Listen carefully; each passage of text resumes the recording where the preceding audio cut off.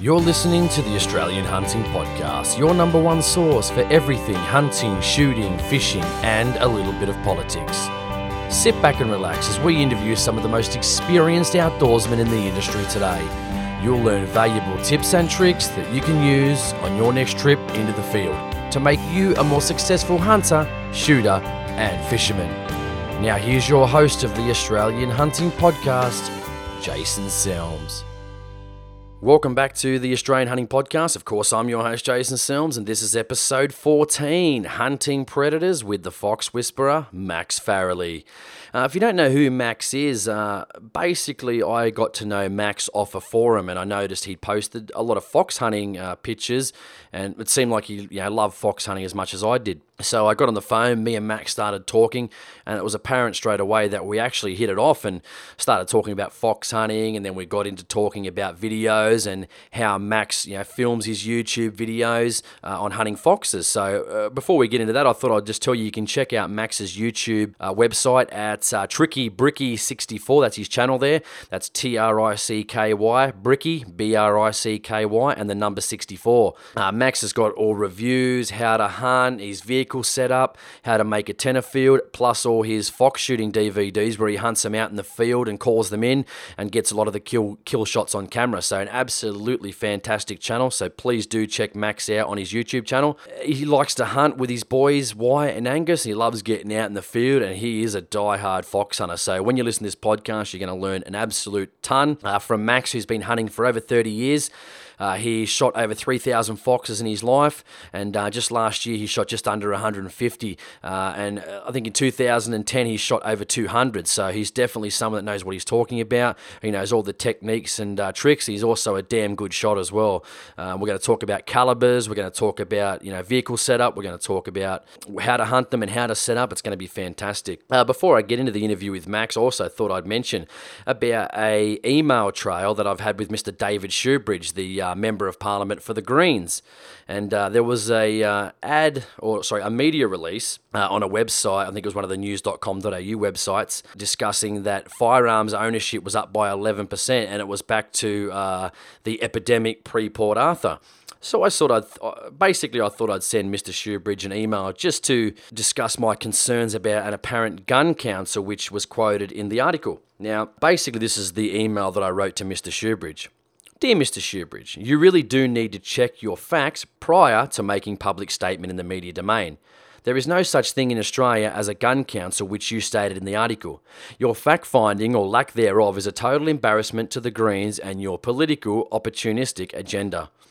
Stick to the basic information, David, because you clearly lack either the common sense or are too lazy to investigate the facts and then shamelessly provide misinformation to the general public. Shame on you, David. Shame on you to mislead the general public through your media anti-gun agenda. Maybe you should come to a range one day and see what license law-abiding citizens really do at the local gun range, where people train for Olympic glory. Just like any other sport. Of course, David, not everyone can be a champion. But how about coming out for a shoot on a licensed range with other licensed shooters to see what it's like? Then maybe you will stop this unfounded anti-gun hate campaign you're pushing on the general public. Shame on you, David, for spreading lies. You should be ashamed of yourself. So that was my email to Mr. Shoebridge. I can basically give you the response that Mr. Shoebridge provided to me. Jason, I have no recollection of ever saying gun council. I would have said game council to the journalist and was either misquoted or you misheard. Well, I don't think I was misheard because it was in print. But anyway, there is such a thing as a game council, and I have every hope, however, that one day you will be able to write another untamed email to me about this issue, as there will no longer be such an animal. I presume he's talking about the game council. I imagine no amount of argument or fact on my behalf will change your mind, and most likely no amount of trolling on yours will change mine. Thank you, David Shoebridge. Well, that was interesting. It's funny how he always says about argument and fact. Facts have always eluded the Greens, but anyway. Let's get into also my response to Mr. Shoebridge's email. Hi, David. My apologies for my recent harsh email. I had read your article only to see more misinformation printed in the media, which prompted my initial email. As shooters and hunters, we are in support of harsher firearms legislation regarding criminals. There is a big difference between a criminal and a licensed law-abiding shooter going about his or her business. You have a professional role in the political arena, and even you must understand the distinction between the two. I was never at Port Arthur, nor have I been involved in any firearms crime, nor have I committed any mass shootings. How can you legislate against crazy people? You can't. It's as simple as that. We need to support police and get tough on criminal behaviour to make our streets a safer place for all. Taking the firearms off civilians isn't going to do a darn thing and will just make the public more helpless and the criminals even stronger than they already are.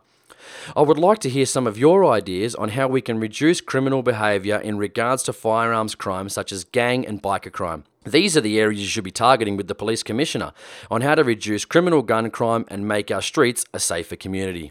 Hammering licensed, responsible, law-abiding shooters is really not a good use of police resources and taxpayer money. Perhaps more taxpayer money should be poured into the already majorly erroneous, money-wasting firearms registry, where mistakes are rampant and the information that should be 100% correct has a huge, big black hole of mistakes in it. New Zealand disbanded their firearms registry back in the 1980s and still have access to a vast array of different firearms not permitted in Australia. It's a pity no one ever mentions New Zealand or England for that matter. They always compare us to the USA because these statistics back up their story. You might be pleased to note that the Western, civilised country of Canada is also in the process of disbanding their long arm registry, which costs millions of dollars but achieves nothing for public safety. Just goes to show even the most civilised countries are turning away from things that don't work and cost taxpayers millions of dollars for zero results. I look forward to hearing your media release in the future on how the Greens plan to tackle criminal firearms offences, as all shooters and hunters are in support of harsher penalties for criminals with no regard for the law. You seem like a smart man, David, so please in future, as a professional political figure, do the right thing and report with honest facts as people rely on you to tell the truth as a professional. I am sure your moral compass knows which way to point you on these issues in the future. Shooters will fight for their rights, you can guarantee that. It can be seen by the 11% rise in firearms ownership and the ever-expanding new licence holders coming on board each and every month, who are loving the sport of shooting and the skill and safety it takes to become a good shooter or even an Olympic champion like Russell Mark, for an example. At this rate, firearms ownership and the sport of shooting will be mainstream again within the next 10 years. You can guarantee that. Thank you for your time. So that was my third email, and then there's a small response from Mr. Shoebridge, and that states, "Thank you for your follow-up email, Jason. As you will see from the Greens' New South Wales firearms policy, we have different ideas about the role of firearms in society, legal or otherwise." Then he puts a link to his policies on firearms on his website. It is much preferable, however, to engage in reasoned debate. You can read more about the work I've been doing in the Justice Portfolio here, and he quotes the davidshoebridge.org.au Portfolios Justice page. Regards, David, and that's pretty much what he responded to me with. So, as you can see, sometimes they want reasoned debate, but when it comes to actual facts, sometimes their fact-finding is lacking credibility, to say the least. So, I hope you guys enjoyed my little spout there with Mr. Shoebridge, and hopefully we can keep on top of this Green Party and the anti-gun media agenda and keep on portraying our sport in a good light. But before we do that and getting to my interview with the Fox Whisperer Max Farrelly, don't forget we're on Twitter, AH Podcast, the Facebook page, Australian Hunting Podcast. Send us any emails at australianhuntingpodcast@gmail.com, iTunes, thumbs up, rate 5 stars, leave a response and a comment on the iTunes page. That gets us more exposure. Last week, we had one of our best downloads since the podcast has been going, with almost just under 900 listens for the week. So I'd love to crack that 1,000 listener base over this next couple of months, over into the new season of 2012 and the new year. So I hope you stick around and enjoy and listen to what we have to offer. This is going to be a great year, so stay with us. So I guess in saying that, I've been going on for a bit long here. So in saying that, let's get into my interview with the Fox Whisperer, Max Farrelly. Hey everybody, it's Tom Knapp from CZ USA, and for you blokes down there in Australia, it would be CZ USA. You're listening to the Australian Hunting Podcast.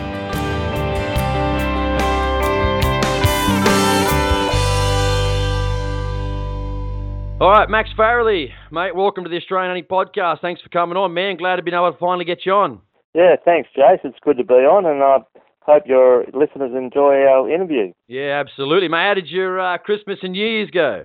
It's good, mate. I caught up with a few guys from the Oz Hunting Network site, and we went for a shot. Shot my first fox for the year up in Chinchilla. Yeah, so all right, so I guess for listeners who might not know, sort of, you know, who is Max Farrelly in the Fox Whisperer? So yeah, tell them a bit about yourself, and you know, how long have you been sort of hunting and shooting for? Was it a family tradition, and how did you get into it? I probably started like in Papua New Guinea because all my family's born in Papua New Guinea, but I was born in Australia. But when I was over there, actually the first person that actually introduced me to a rifle would have been Glenn Wilton, a friend of mine. He had an air rifle. He was only a boy. We all had air rifles in those days, but I was only about probably 5 or 6, and I used to always go to his place and, you know, want to look at his air rifle and that. Then later on, I got my own. I was in New Guinea for till I was 11, and then I actually come down to Milton Ulladulla, and that's where my parents had the farm, my grandparents and my grandfather. And my grandfather took me fox shooting. Yeah. So what was your first rifle, mate? My first rifle was my first rifle was a slug gun. I think it was a BSA, and we used to shoot rabbits with that. I got 384 rabbits one year, with just the air rifle. But then my first actual rifle was a 22 Miraku lever action that I had, but I didn't have that for long because I like accurate rifles. I like shooting out at distance. So my grandmother bought me a Seiko Vixen 222, and that was the rifle I started fox shooting with mainly. Yeah, no worries. So I got the biggest question of all for you, mate. Come on, how did you get the name the Fox Whisperer, and how did that come about? I haven't had that name that long actually, Jason, and you gave it to me because I was talking to you about, you know, this video, and Max, you should call it the Fox Whisperer because I whistle up the foxes all the time and talk to the foxes, but you're the one that gave me that name, Jace. Yeah, that's right. No, I'll pay you back for that. Exactly. Me and Max were having a bit of a chat there for a while, weren't we, Max? About probably, you know, Max. If you guys don't know, you can jump on Max's YouTube page actually, Tricky Bricky 64, where he actually hunts a lot of his foxes. Gets all the kills on cam and has a great time doing it. And I think one time we were talking, Max, weren't we? I think we were joking. I think I was actually talking about that silly show, that the Dog Whisperer or something. I thought, geez, that'd be bloody Max, wouldn't it? You know, the Fox Whisperer. How many foxes he gets every year. And no, certainly a name that stuck. And I think I saw the other day on Facebook too, didn't you? You got his baseball cap printed up with the Fox Whisperer embroidered on the top of it, didn't you? Yeah, well, actually, the kids bought me that from a Christmas present, yeah. Good stuff. It was good. So, all right, mate, so tell me, what is it you actually love about, one about shooting, but why foxes? What do you love about, you know, calling in and hunting foxes? Well, I love shooting, you know, like I love shooting, but I love hunting foxes because, well, they're a predator, they're smart, but they make silly mistakes too, just like all animals do, but just the skill in bringing one in, you know, like it's amazing. You can go out into a paddock and you can see a good paddock and you know there's a fox there and you can start calling and all of a sudden, you know, maybe 2 foxes turn up, sometimes more, but or you might get a real smart one that'll show up in a spot and then turn up somewhere else, but usually can guarantee it'll be downwind of you. Yeah, absolutely. There was a time there too, didn't we? Where we were over at, I think it was one of my properties at Oberon, and that's actually the first time that's the first time I actually called in 2 foxes. Yeah, well, that's right. That was a good shot you did there. We got that female one, but that was we actually called up 2, and the other one must have been the male. But you had your eyes locked on that one. You didn't see the other one coming from the side, but no, we called a few up that day, but Yeah, no, it certainly was a good day. And what I think I took some film of that one. Did we actually film that one too, didn't we? Also, too, listeners, you can actually check out that too on Max's YouTube page as well. We actually got that one on camera too. And it was I got it with the 223, I think, Max, with 50 grain hollow points. And that's the first time in my sort of, hunting career I've actually had two foxes come into the one call. I mean, it's some people are having 3 and 4. I mean, it's just crazy. I mean, sometimes it's hard, I guess, to think how can you try and shoot two at the same time. But Max was doing a lot of the filming, so I guess it was sort of just up to me. I have missed a few shots in my time with Max, haven't I? So I didn't want to ruin this shot. That's for sure. We did have a real good day that day. That first one, we should have got him too. But anyway, that's the way the cookie crumbles, eh? Yeah, that's right. So, mate, what's your in your life? I mean, I know you've shot a lot of foxes, man, but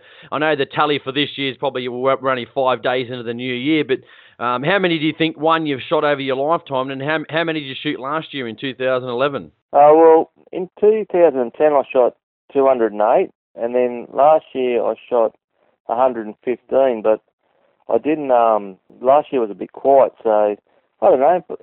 Probably it'd be over 3,000 foxes I reckon I've shot in my lifetime. So a fair few, you'd say, eh? Yeah, I shoot a few. I don't actually shoot that many this time. I like going and calling them up and trying to get them on film and let other people shoot them, because I just like calling them up, Jace, now.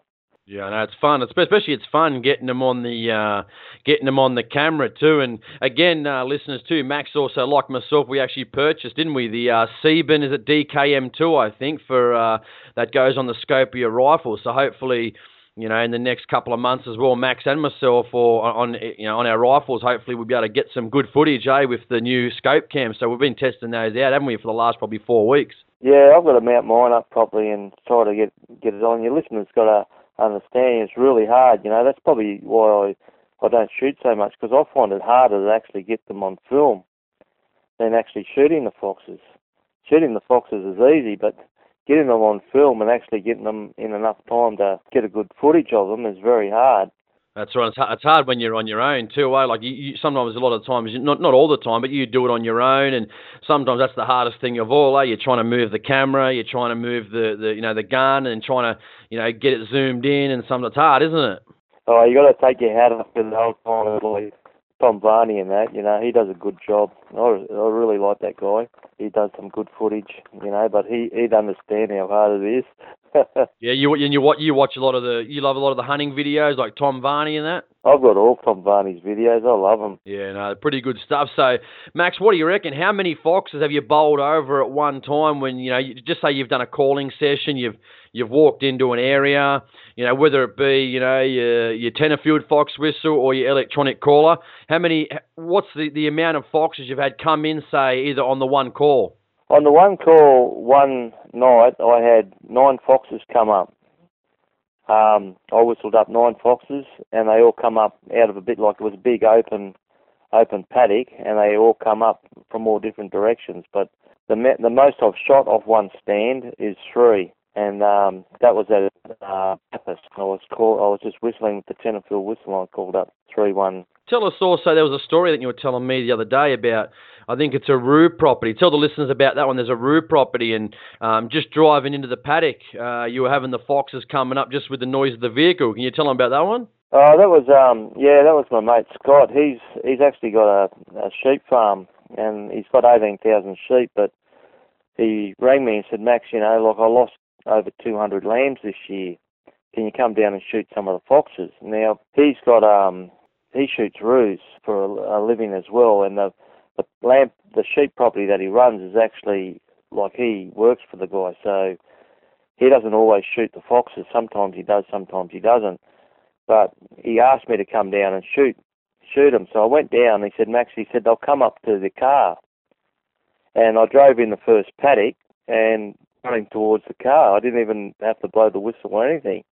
And they just run down probably about 80 metres, 100 metres away, and I shot 4 in the first paddock.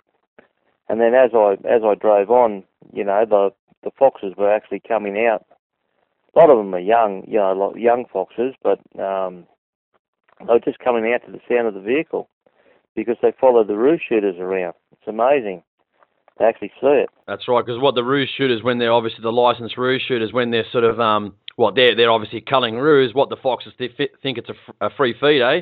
Yeah, well, a lot of the roo shooters have, because I've got a few mates that are roo shooters, and they say, look, Max, go over here and shoot on this property, because the foxes actually come up to them, and while they're actually dressing the roo, they're hanging on their vehicle, and they actually grab some of the offal or whatever and take off of it. So they get pretty game. Yeah, absolutely. Sometimes they even come right up to the car, eh? Even when you've been hunting them yourself. I've shot them at the front wheel. I can't even see them in the scope. Just pointed the gun at them.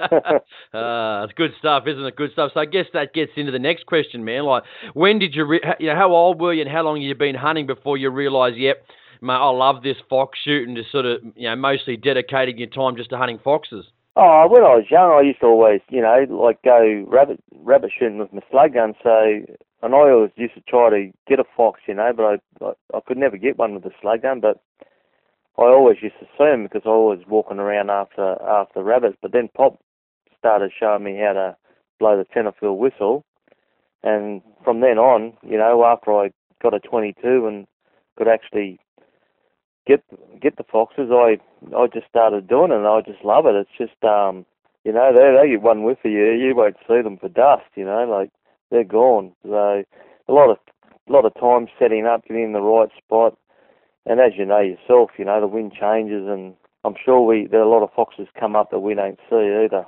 Yeah, I've been done several times on the wind. I think the wind especially. I mean, you can sit there, be camoed up all you like. You can be in the bush, in some dark hedges or something, and they get a whiff of you. They don't even have to see you. They're gone for all money, aren't they? Yeah, well, foxes, they hunt with their ears, and then their nose. Well, their nose is the main thing, as you know, Jace. You've seen them go as soon as they come in, and they have a sniff, and if they smell human, they're gone. Even from that decoy that we used that time, they just got a whiff of the decoy and they were out of there. But and then it's movement, their eyesight. So that's right. And sometimes they're funny, eh? Sometimes they'll get a whiff and they'll just trot off, and other times they hightail it out of there, eh? Yeah, but you always got to when they get a sniff of you or they run off, always have your crosshairs on them, because I don't know one fox that doesn't look back for that split second. You've got a 3-second window that you can get a shot at him. You just got to be ready and follow him in the scope. He'll stop and he'll look back, and then you got to be ready to fire. Exactly, mate. Good points. So I know you love hunting with your boys, mate, Wyatt and Angus, and filming. What do you like about the filming, man? What got you into start filming as well?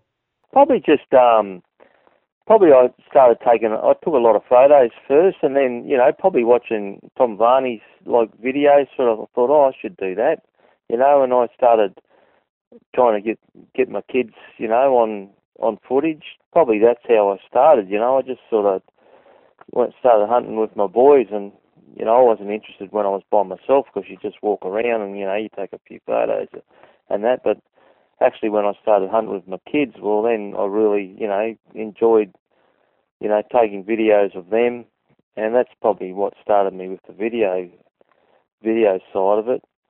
But I love hunting with my two kids. They're so good. They're good. Well, you've hunted with them too, Jace. You know what they're like. Yeah, exactly. Very safe. Sometimes why he's a better shot than me. He's cheeky, Well, he's a 16-year-old. He thinks he's better than everyone. That's right. So, mate, let's get into the crux of it then, into, say, fox calling. All right, let's go. Let's say they're coming into the sport. They're listening to this podcast, and they don't know how to start hunting foxes, for example. So let's talk about whistles and calls. So if you're going out in the bush, let's say, even if it's daytime calling or it's even nighttime spotlighting, what sort of whistles, or how do you call in your foxes? What are you using to call in your foxes? Well, the best way I've used to date that I use now is the tenterfield fox whistle. It's always good to start with, and I've got a caller now called a Fox Pro Prairie Blaster, and it's got bird calls on it, it's got rabbit calls on it, got hare calls on it, but there's only really a few calls on it that I actually use. But I like to start off with the tenterfield whistle, and then leave it, and then switch on to the electric caller, and use that for a little while, and then switch off, and then blow the tenor field again. And normally, 80-90% of the time, a fox appears. Yeah, how long between turning the electronic caller on? So let's say you start on the tenor field, you might give it 3 or 4 calls, and you wait a few minutes, and then... Got to wait at least a minute. You got to be patient. You got to be very patient with foxes. And, usually I call and then I just wait for a minute and don't... Because if you ever use a whistle on a dog, you'll see if a dog's sleeping or resting, and you blow, it'll put its head up and it'll look, and you can see the dog thinking of what to do before it actually gets up and starts moving. So a fox is the same. It'll look up, and ears will focus on where that noise comes from, and then normally, so what I do is I start the whistle with the tenor field, which usually gets the attention of the fox, and then I switch over to a Fox Pro, but I use a young rabbit in distress, which is a lower high pitch squeal, and that usually 90% of the time you get them in within the first 3 minutes. That's right. And what about the Prairie Blaster? I think that's got a moving decoy. What do you think of decoys on the Prairie Blasters too from Fox Pro? Oh, I've had good experiences with them, and I've had bad experiences with them. It's good sometimes if the fox comes in the right area and he's locked his eyes on that and not on you, and it gives you time to film him. But other times, they've come around and they've actually got whiff of the decoy because they've come in from the other direction and they've taken off. So I don't know, they're a good thing, but they're not a good thing either. So, but anything that works, it's good. I think, Jace. That's right. What about, as you said before, and I think I've had good success with them too, you've also, the bird sounds. I mean, some of these sounds and animals don't even exist in Australia yet. Some of these sounds are absolutely dynamite on foxes. So what are some of the other favourite sounds? Obviously, you've said, rabbit in distress. There's jackrabbit, I think is a pretty good one. But there's also some bird sounds. You know what bird sounds you like as well that you've also had great success with in calling in foxes on the electronic caller? Yeah, well, sort of northern New South Wales, around the Bingo area, and that the blue jay in distress works really good up there for some reason. Down south this way, there's a few that I like. The busy birds like the nutty nuthatch that Fox Pro have is a good one. Timber House Tantrums, another good one. I've seen them come in on the ranting redbird, the duck calls, the quail calls. They come in. It's surprising how many foxes hunt the birds, and they'll come into a bird call and not a rabbit call. Absolutely, yeah. I've had great success, man, on the titmouse tantrum, especially those nutty nuthatches. I don't know what it is with those. I'm not sure if it's very busy and very distressing sound, or very high pitch too. It's a combination of all of those. But yeah, man, what was that sound we actually used that day on the property that we were on when we called those 2 foxes? Do you remember what that was?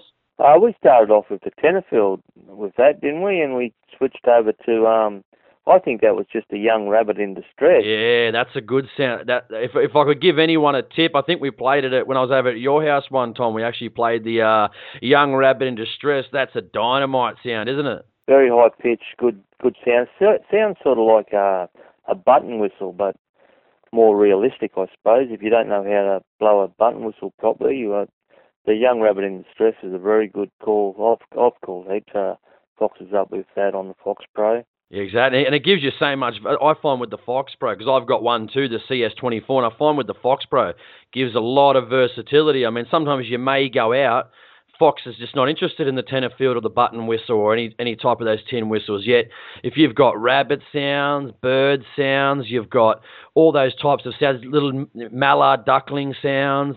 The foxes just may not be interested in one, yet you start playing, say, a busy bird sound, and the fox can just come from everywhere and go nuts over it. So just some food for thought. But let's say people because obviously the Fox Pro callers aren't exactly, they're not really expensive, but they're not cheap either. So let's say somebody wants to get out there and blow the tenor field. So have you shot a lot of foxes over the tenor field, and you recommend that as a good start for someone just say wanting to get out there, maybe not spend a lot of money to get started? They've got their 22 mag or their 204 or even their 308. If they've got a firearm to get out in the field, how good is it to start with the tenor field? Tenor field whistle's the best for foxes, really. Like I've got a video on my Tricky Bricky 64 that shows you how to make a tenor field whistle, and then once you learn how to blow a tenor field whistle, you'll never forget how to blow one. It's just getting the practice, and it'll take you probably, 4 or 5 hours before you actually start to get the pitch right and learn how to do it. But the tenor field whistle is an easy. You can make it at home yourself, bend it up, learn how to do it, and really go out and get foxes with a tenor field. Anyone can do it. And I was just talking to a mate of mine at Oberon, and he hunts foxes, and he was called up 3 on the weekend, and he ended up getting 2. But he said, Max, there's so many foxes around because of the long grass. Like in the next this year's going to be another year of long grass, and the foxes are just going to be so thick. The rabbits and they can hunt easy, and I think the foxes are going to get really bad in the next year or so. That's right. And sometimes it's hard too when that grass gets long. Sometimes you've got to get up high. You've got to get somewhere, or at least try and call in an area where you can see them before they get right on top of you. Very hard when the grass gets long. They always come around, try to get around you from the wind. They try to swing around. You can't sort of see them coming around in the long grass because they're very hard to spot. But so you got to try to get up on a higher side and sort of have the wind in your face, and always be careful because they'll come around. Especially a smarter fox, it'll come around. It'll run wide around you and then try to get a whiff before it comes in to have a look at what's going on. I shot one late last year. I was actually calling one up with white, and we spotted it on a dam, and we had the Fox Pro going, and it come running down, and it stopped to about 50, 60 metres away, but white didn't have a shot at it, so it turned and it went, and we thought it had left, but it didn't leave. It come around a bit further, and it popped out about 30 metres from us. And one of my mates, Dan, that I used to shoot with, Big Dan, he had the shotgun, and he spotted it. Just stuck its head out and took one whiff, and just was about to turn, and he shot it as it turned. So they once they get the smell of you and they come around, they go. They're out of there. That's right. I guess some of the benefits too of when you're using the electronic callers too is you can actually put the electronic caller 20, 30, maybe even 40 metres away from you, which helps in, as you've probably seen many times, as we've seen actually when we shot that fox at Oberon with the property that we went to. It wasn't focused on us. The tenor field might have got its attention, but once they came down the hill, obviously looking for where the free meal was, they definitely weren't looking at us, because that one fox that we shot, actually, do you remember how it actually went into the thicket, remember? And I was there thinking in my mind, oh no, it's going to go in there, it's going to pop right up at the bottom of the caller, it's going to scent us and it's going to run off, but it didn't, did it? It came into the thicket, probably went, or the tussock, it went about halfway down, didn't it? Just stuck its head up for what, probably 3 or 4 seconds, just long enough for me to get a shot off. And that's one of the benefits, I think, of those callers, isn't it? Just that takes a lot of the pressure off you, because they're not looking at you. They're not seeing the movement. Because if you're calling from a whistle, that's probably the only negative I would say from a whistle would be that, when they come in, they're looking right at you. So if you're moving, even if you're camoed up, that can be very difficult. That's one of the benefits of the callers, I'd say too, eh? Yeah, well, I like that caller for filming purposes, because if I use a tenor field, and yourself, like when you try to turn the camera on, once a fox has locked its eyes on you, it's locked on, and you move or you go to turn it. I've missed heaps of foxes where I went to turn it just to turn the camera on, and there's the hand movement that spotted you. So I sort of like the callers to take that away, so the fox doesn't lock onto you, because they hunt with their nose first and their hearing, and then as soon as they come into closer, like 50 metres or so, they got any little movement, they pick it up straight away. Exactly. So, mate, let's say you go into a property, you're trying to get access to a farmer's property, let's say, but how do you know if the area you're calling, say, has fox in it? Do you look for anything in particular, creeks or thickets or the foxholes? What do you look for, and how do you know if there's a good property that might harbour some foxes that you might be able to call in? Well, foxes have got to have food for a start, so there's got to be food there for them to eat, whether it's, blackberry, they eat blackberries, they eat rabbits, of course, like a good sign is, rabbits being in the area, but usually ferns, I like to look for the fern, they like to get in the ferns and sleep, and, birds, a lot of birds around, it's good to, get a fox up. Birds, they hunt birds a lot, so if there's no rabbits there, if there's a few birds there, you can normally call them up. I know at my property where I was living at Groswell, I used to call them up on that guinea fowl. They used to think it was one of the water hens in distress. I called a few foxes up and got them on my property with that one. So, but vehicles, or anything, four-wheel drive or a motorbike or a bike, as long as you can walk around, the best way to get into areas is to walk in and keep the wind in your face. Exactly, man. Good points for the listeners there. So, mate, let's say you go to a property. I know you like spotlighting too, but what's the best time of day to call? And when do you have most success? Say mornings, afternoons, midday, spotlighting at night, calling. What's the best time of the day to try and call in foxes? Jason, I reckon the best time is the morning time.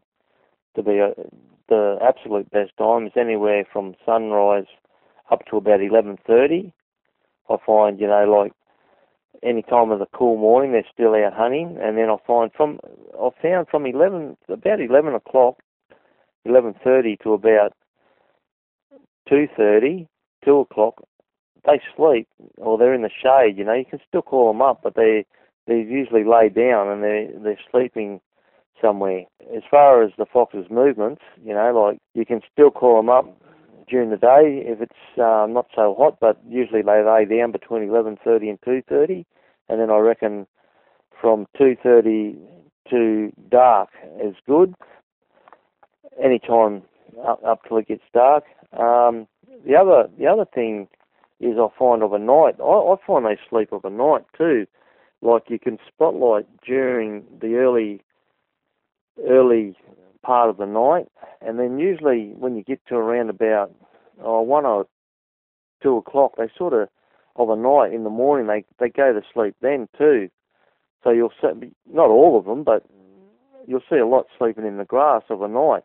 They've had a feed, and then they're waiting till the morning to start again, and then they go hunting again. So they're funny things, but that's just my own personal opinion. It could be different in different areas. That's right. So, mate, I know you like to hunt at night with the spotlights, and me and you have done it a few times. And does your calling is it different calling during the day on how you sort of call and spotlight at night? How do you sort of normally set up your spotlighting, and how do you set up your calling, and how do you normally do that? Spotlighting's a much easier way to get the foxes. Like sometimes, it depends on what time of the year they come to the call, straight away. They come to the sound of the vehicle in some spots, like I said, but normally I set my spotlight up in the door, and I've got a rest that I rest on, that I bolt onto my mirror, and then I usually just drive around. If a fox doesn't come in, normally what I do is I sight it with my binoculars and do a range test on it and make sure that it's a fox. I usually dial in my scope to the distance, and I use a 204 of a night, and then I fire at it. But anywhere out to 300 metres, you could get a fox easy with a 204. Yeah. Do you use electronic callers, or do you normally say stop the car, have a blow on the whistle? How do you, or just driving around and see if you can see them in the spotlight?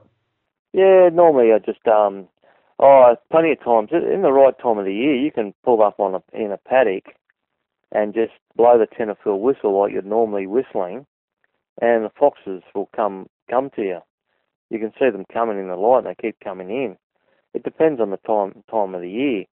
Like you find around about June through to August, they're breeding, so they don't come. They're not interested in coming to a call or the spotlight.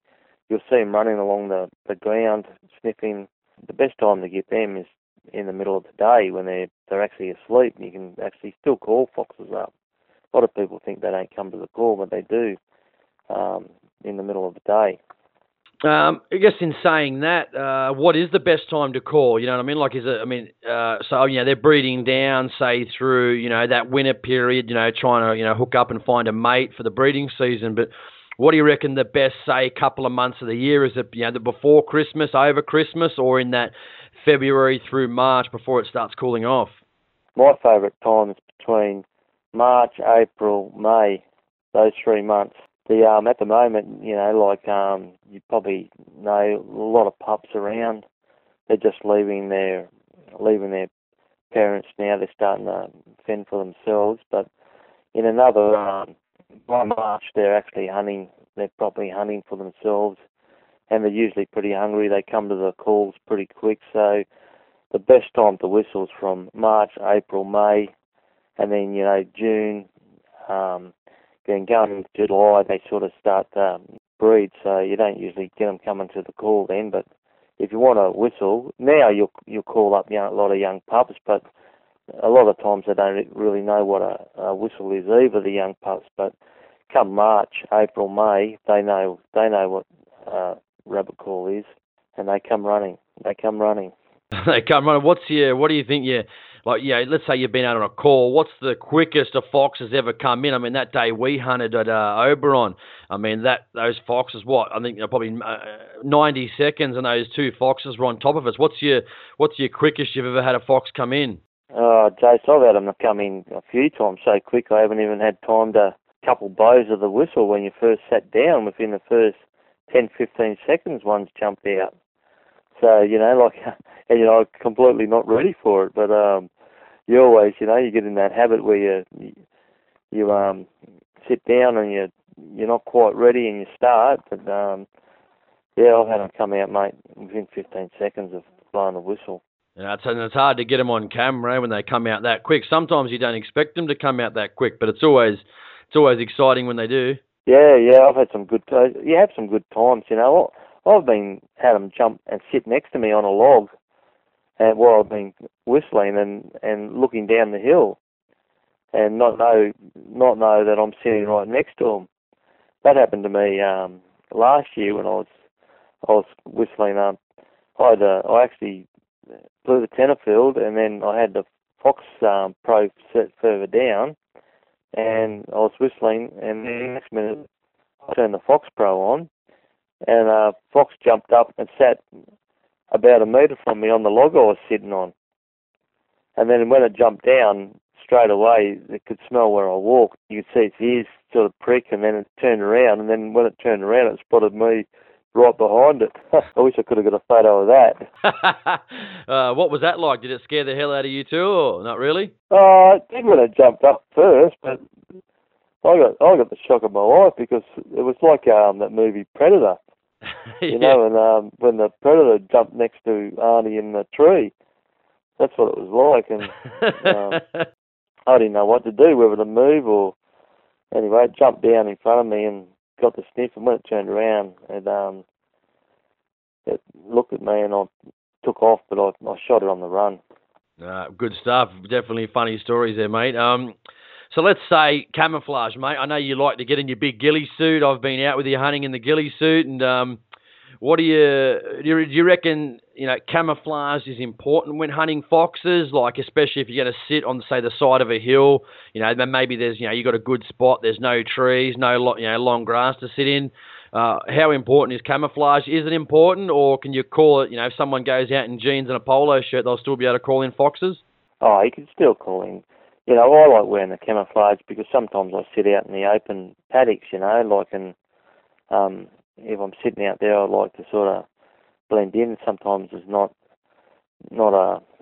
something to sit up against, like you can go out in a polo shirt and jeans and sit up against a log with the sun behind you, perfect.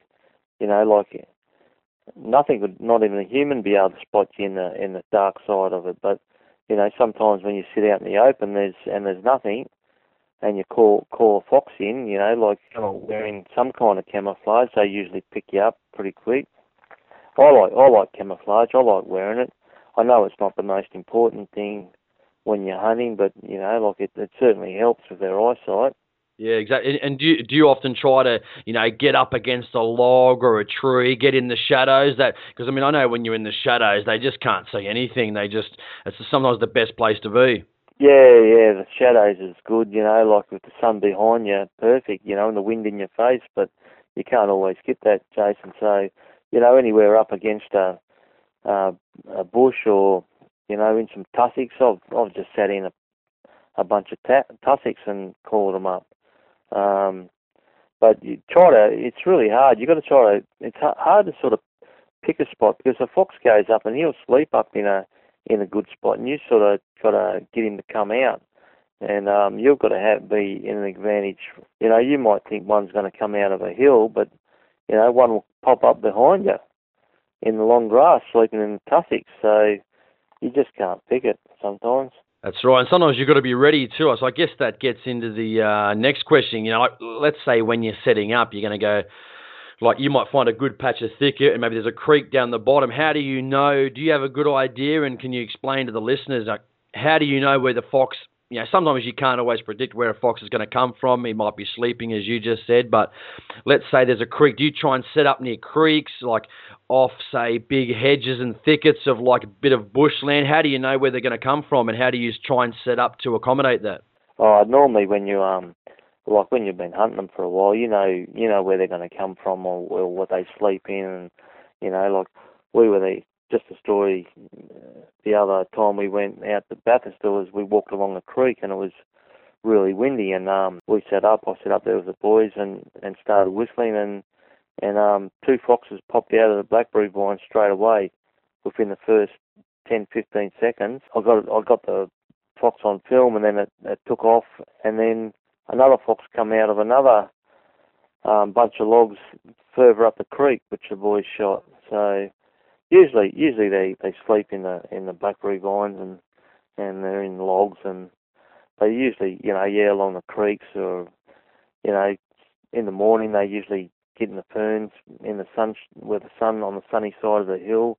You'll always find them up because they're just like us. They like to lay down in the sun and go to sleep out of the wind. So yeah, exactly. Sometimes too, like when we went to that property we went to before, remember? And I remember we said to each other, didn't we? We said, sometimes I guess never discount a spot. That I think, because we went to that property. Me and Max actually drove past this area and we thought, we might set up next to that pond, if you remember. And then when we called in those two foxes, and then literally within about, what was it? Probably about a minute and a half, wasn't it? We had those two foxes come in. So sometimes when you think a place might not be fruitful, give it a little bit of a call, and sometimes it can pull two foxes from an area.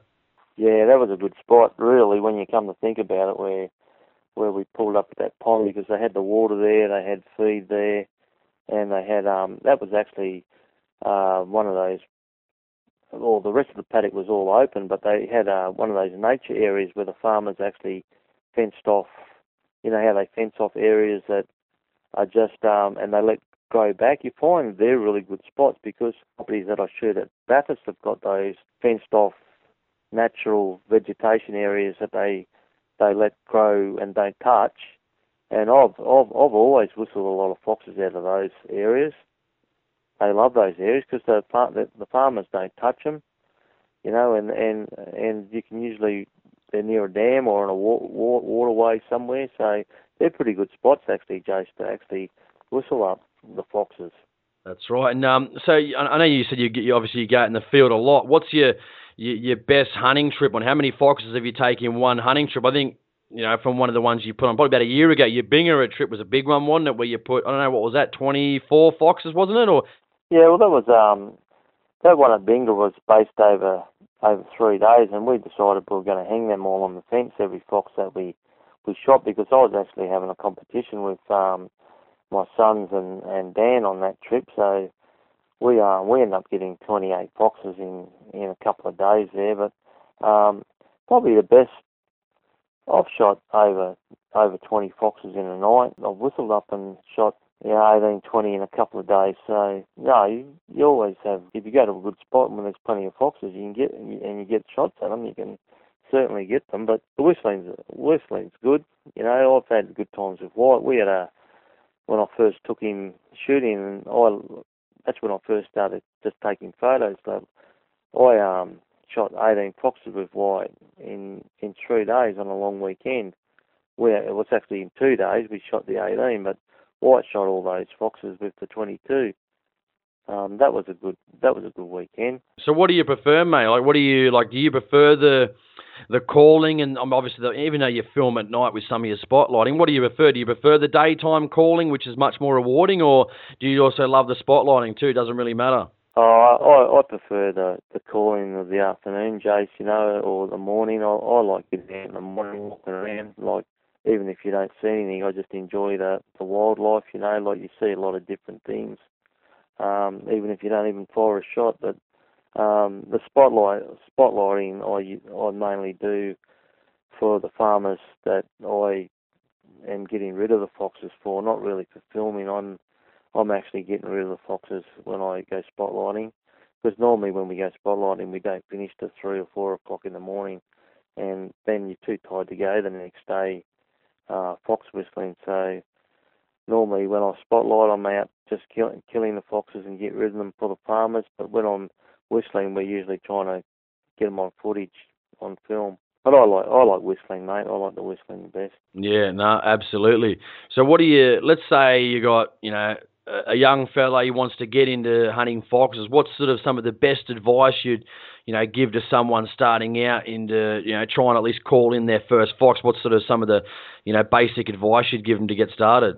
Well, they just got to get themselves, it depends on how young they are, but, get a property where they can shoot on, and the best way to get a property for anyone is to go up and ask the farmer to shoot on his property. Just knock on his door and ask him, and normally the farmers are pretty good. They don't mind, responsible people shooting on their property, and just stick by his rules and go out there and just call, stay for the weekend, camp overnight, and just have a walk around and make sure you shut the gates.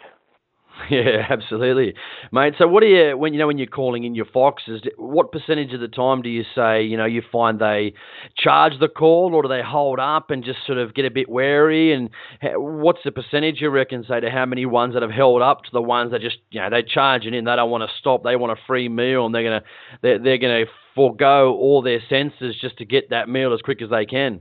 Yeah, that's a good question. It's amazing how different they are. I suppose, like everything, they're like human beings. They're all different, and the way they think different, the way they hunt's different.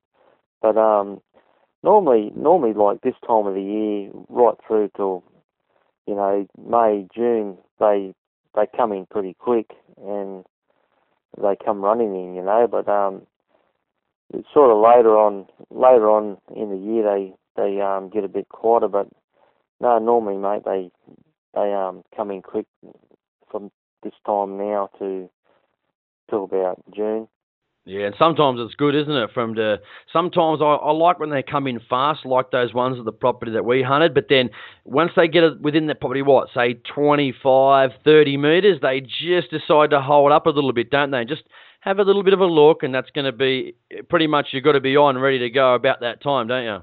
Yeah, you got to be ready. Like sit with the rifle up against your shoulder, and like my boys either sit there with the rifle up against their shoulder, or they're usually facing in the two different directions that we think the fox might come from. And you just got to be ready and pick them up before they pick you up. No, that's right, mate. So I know we were talking about this before, mate. Firearms. Let's get into, let's say someone, they want to start hunting foxes. You know, what's a good varmint gun? What's Maxie using, and what's good to get started in fox calling and hunting I guess varmint hunting and predator hunting? Well, like I've been listening to the guys on these talking about these different firearms. There's a lot of different cartridges around now that we didn't have when we were kids. I think one of those 17 HMRs would be pretty good to start with. I wouldn't sort of go with the 22 anymore. I'd sort of go to a 17 HMR. But my favourite rifle, Jace, as you know, is a 204. I use a 204 Ruger. But I've got an Ackley 17. I've got 4 204 Rugers. Angus uses a 223. He likes a 223. But my favourite rifle is the Ruger 204. Yeah, no, there's been a lot of, hasn't there? I know Max loves the 204. He sort of swears by that. But, there's a lot of different cartridges around at the moment. But obviously the 204, the Ruger 204 has become, I guess the new, benchmark for the, for predator hunting. I mean, I guess your 17s work too, as you just said, your 223s, 22, 250. I mean, they're all good. So, but okay, let's say your 204, mate. What bullets are you using, powders, and what, obviously, are you reloading your own, and what are you doing to get that rifle dialed in? Yeah, I reload my own. I use in mine now. This is just my load that I use in all my rifles in my 204s. I use the AR-2208 powder, and I'd load them with 27.8 grains of powder. And I use the VMAX. I like the 40 grain VMAX bullets. The other bullet that's a good bullet too is the 39 grain Blitz King. Sierra 39 grain Blitz King. They're pretty similar kind of bullet. That's what I use in all my 204s. I don't change loads.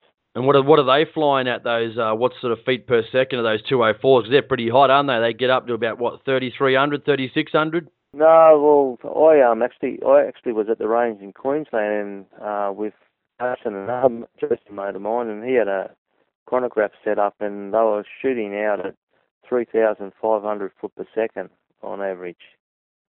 We fired 4 shots, so they're all around about the 3.5 mark. Yeah, they do too. So, also, what about shotguns, mate? I know I've seen a lot of your photos too. Even Wyatt and yourself, you've used the shotgun as well. How often do you use the shotgun? And is it good for those close in when, say, you might have both your boys there? Let's just say Wyatt's got the 204 and maybe, or vice versa.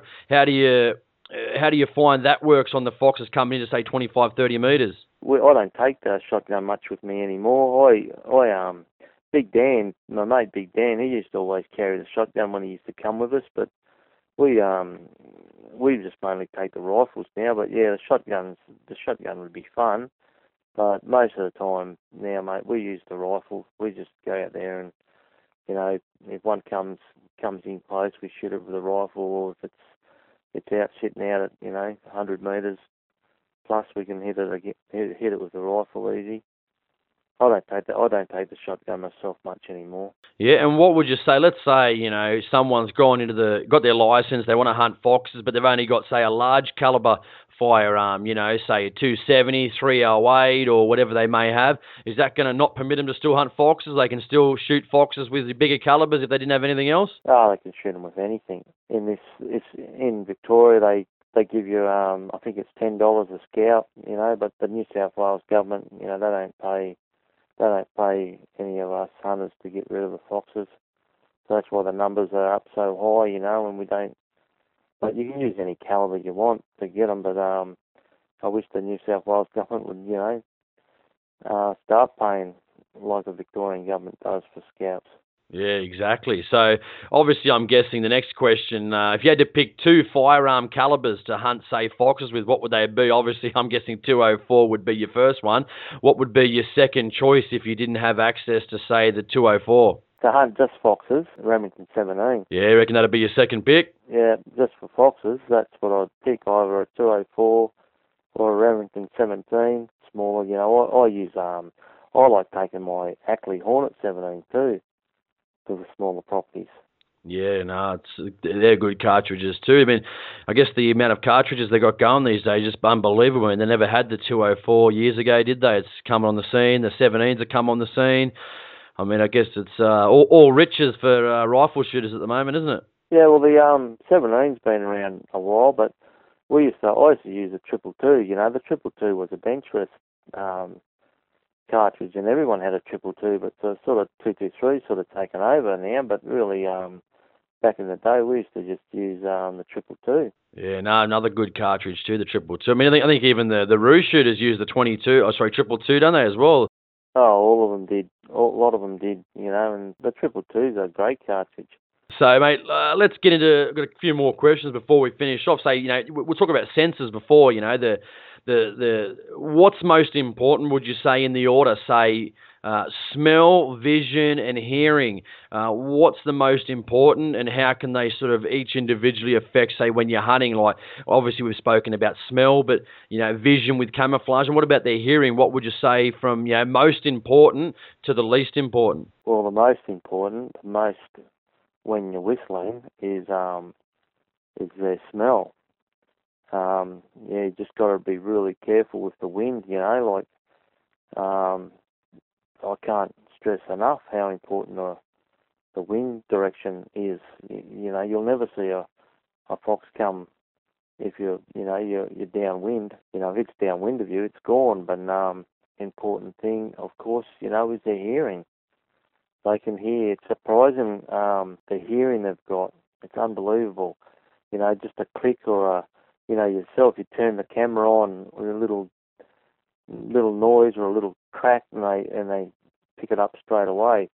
And then, you know, as they stop there looking, their eyesight, they look for movement. That happened to me one time. I was on that property that we shot those two foxes on probably a year ago, and I remember I just hopped off had the postie bike at the time. I was driving around on that and gave a bit of a blow on the tenor field, and then all of a sudden I had a fox coming in. It was probably only 20 metres away. I only had the 22 with subsonics at the time, and had the tenor field in my mouth and had the rifle up and just let the tenor field drop out of my mouth because he was committed. The fox was committed, and then the 10 hit the top of the scope, and then ting, and then he was out of there. He hightailed it out of there. He didn't hightail it, but he was quick enough he looked up and he thought, this doesn't sound right. So, you know, sometimes if you're going to do that before you make a shot, keep the tenor field in your mouth. Oh yeah, the hearing's very good, you know, like, and hearing and movement, you know, like.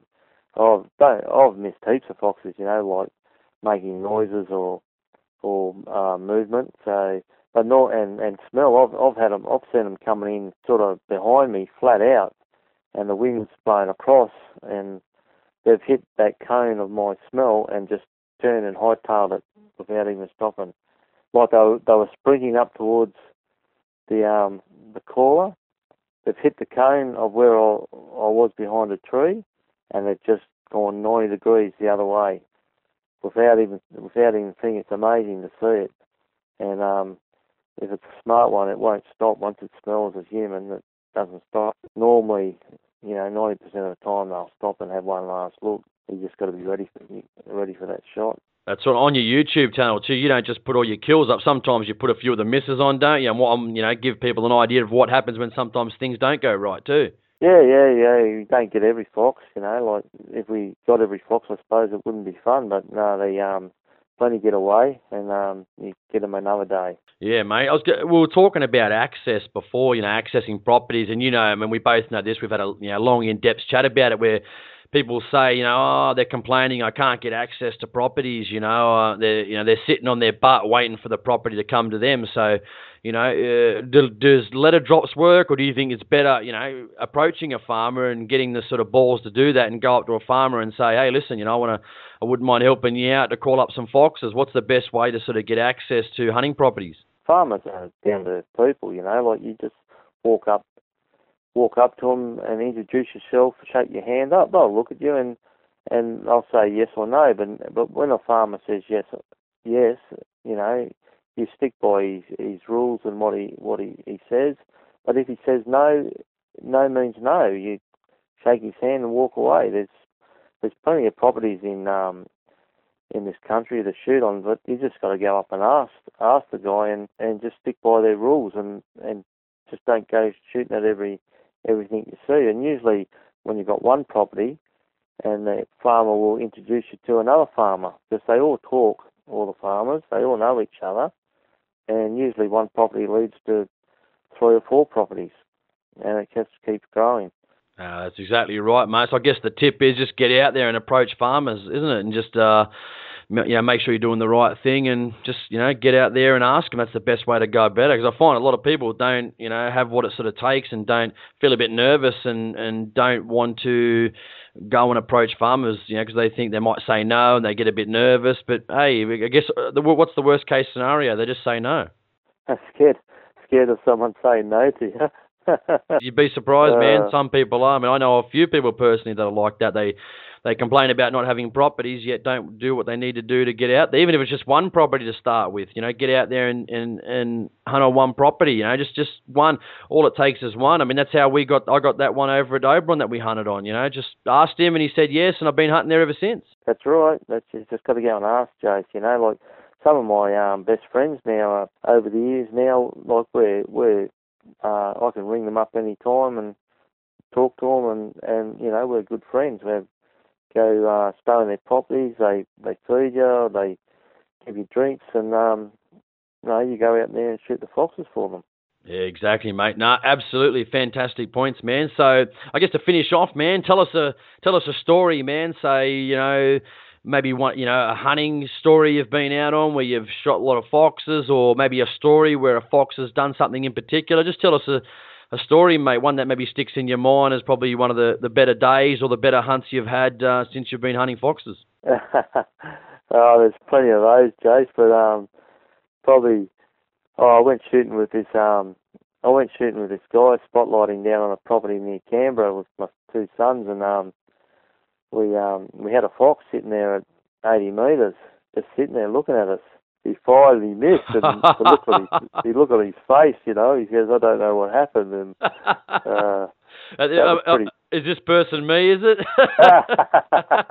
Yeah, it's you, mate. And the look on your face, I wish I could have got a photo of that. No, yeah, you're right, mate. That wasn't it. Where did we go there down near Canberra? We went to, I guess for the listeners that don't know sort of what Max is talking about, me and Max went for a spotlighting session with his son Wyatt down on, I think it was down near the ACT, and Max hadn't been there before, and he invited me along, and we had the spotlight out, and I think I saw some eyes, but there was a few horses on this property too, and I thought, that's a bit big. It looks like a horse. Anyway, so we actually drove down there, and Max drove in with the car facing, or the 4-wheel drive facing forward, and it was actually a fox, and he was just sitting there, wasn't he, Max? He was just sitting there with his big white chest, and I thought, Max goes, all right, Jace, it's your turn, you're up, and Max had already shot, I think, one previously before that, and White had already gotten one too, so it was up to me to try and get a third, and we're probably 85, we probably was in between 80 and 100 metres, and he was just sitting there, he was asking to be shot, and I don't know, I squeezed off with the 204, White's 204, and I just, within the few split second after, I saw him jump away, and I'm like, what the hell happened? And big Maxie, you've never let me live that one down, have you? I had to... In your face, mate, but we've all missed them from that close anyway.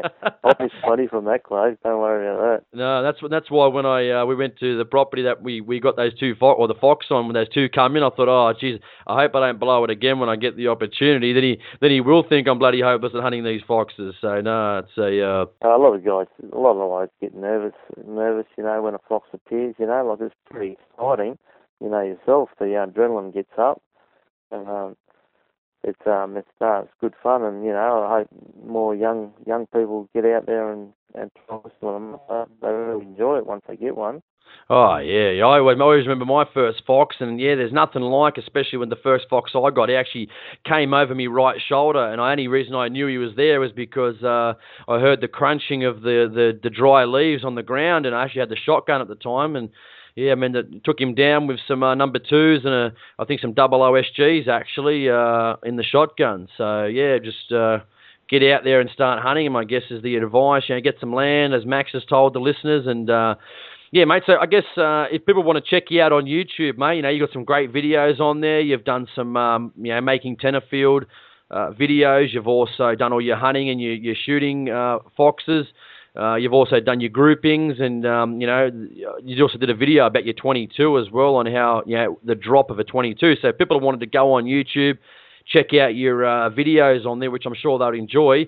Where can they go, and what's your name on YouTube? And I'll also, once Max gives that out, I will put that in the show notes below of this podcast, so people can actually, grab that link and click on the link and go straight through to Max's YouTube page. But what is it, Max, if the listeners want to check on your YouTube page? Yeah, thanks, Jace. Yeah, it's the channel's called Tricky Bricky 64. Now it's spelled TRICKY. BRICKY 64. But yeah, there's a few good videos on the foxes coming in, a couple of good videos of them getting shot. Just have a look, and then hopefully this year I'll be able to put a heap more up. I'm going to do a lot more hunting this year, so hopefully this year I'll be able to put a lot more up there, and people can check out some of the action. Yeah, exactly. And I'll also in the show notes put Max's email too. So if people wanted to, with legitimate questions, wanted to get in contact with him, and maybe they want to, ask a few questions after they've listened to this podcast, I'll throw his email in there as well. And people will be able to send him an email if they wanted to, and so he can maybe help a few people out if they needed. So, all right, Max, thanks for coming on the show, man. I really do appreciate it. I've been trying to do this one for a while, and we've finally been able to sort of make a time and get it done. And I'm sure a lot of the listeners will. We've done a few Fox podcasts before, and I know I wanted to get you on because especially you're one of the people that I know that I've met sort of off the forums and become good friends with, that knows exactly what they're talking about. You make good videos. I've learned a lot from you as well, going out and, the do's and don'ts of getting out in the field. And, you certainly know, what you're doing when it comes to, fox hunting, mate. So thanks a lot, mate. And, hopefully the listeners listening to this podcast can get out there, start hunting the foxes. Even if you don't have some of the equipment, you've got a 308 and a button whistle. Get out there and start, calling in those foxes. You're not going to call any sitting at home, sitting on your butts. And, you certainly, by getting out there, you're going to increase your success tenfold and, getting access to those properties by asking for permission. So thanks for coming on, mate. And I'll send the listeners over to your YouTube page. I'm sure just like me, they'll love watching your videos, mate. So thanks for coming on. Really appreciate it. Thank you, Jace. Thanks for having me on your hunting podcast. And I hope your listeners enjoyed it. Thanks a lot, mate. You've just been educated, and this is the Australian Hunting Podcast. Thanks for listening. See you next time.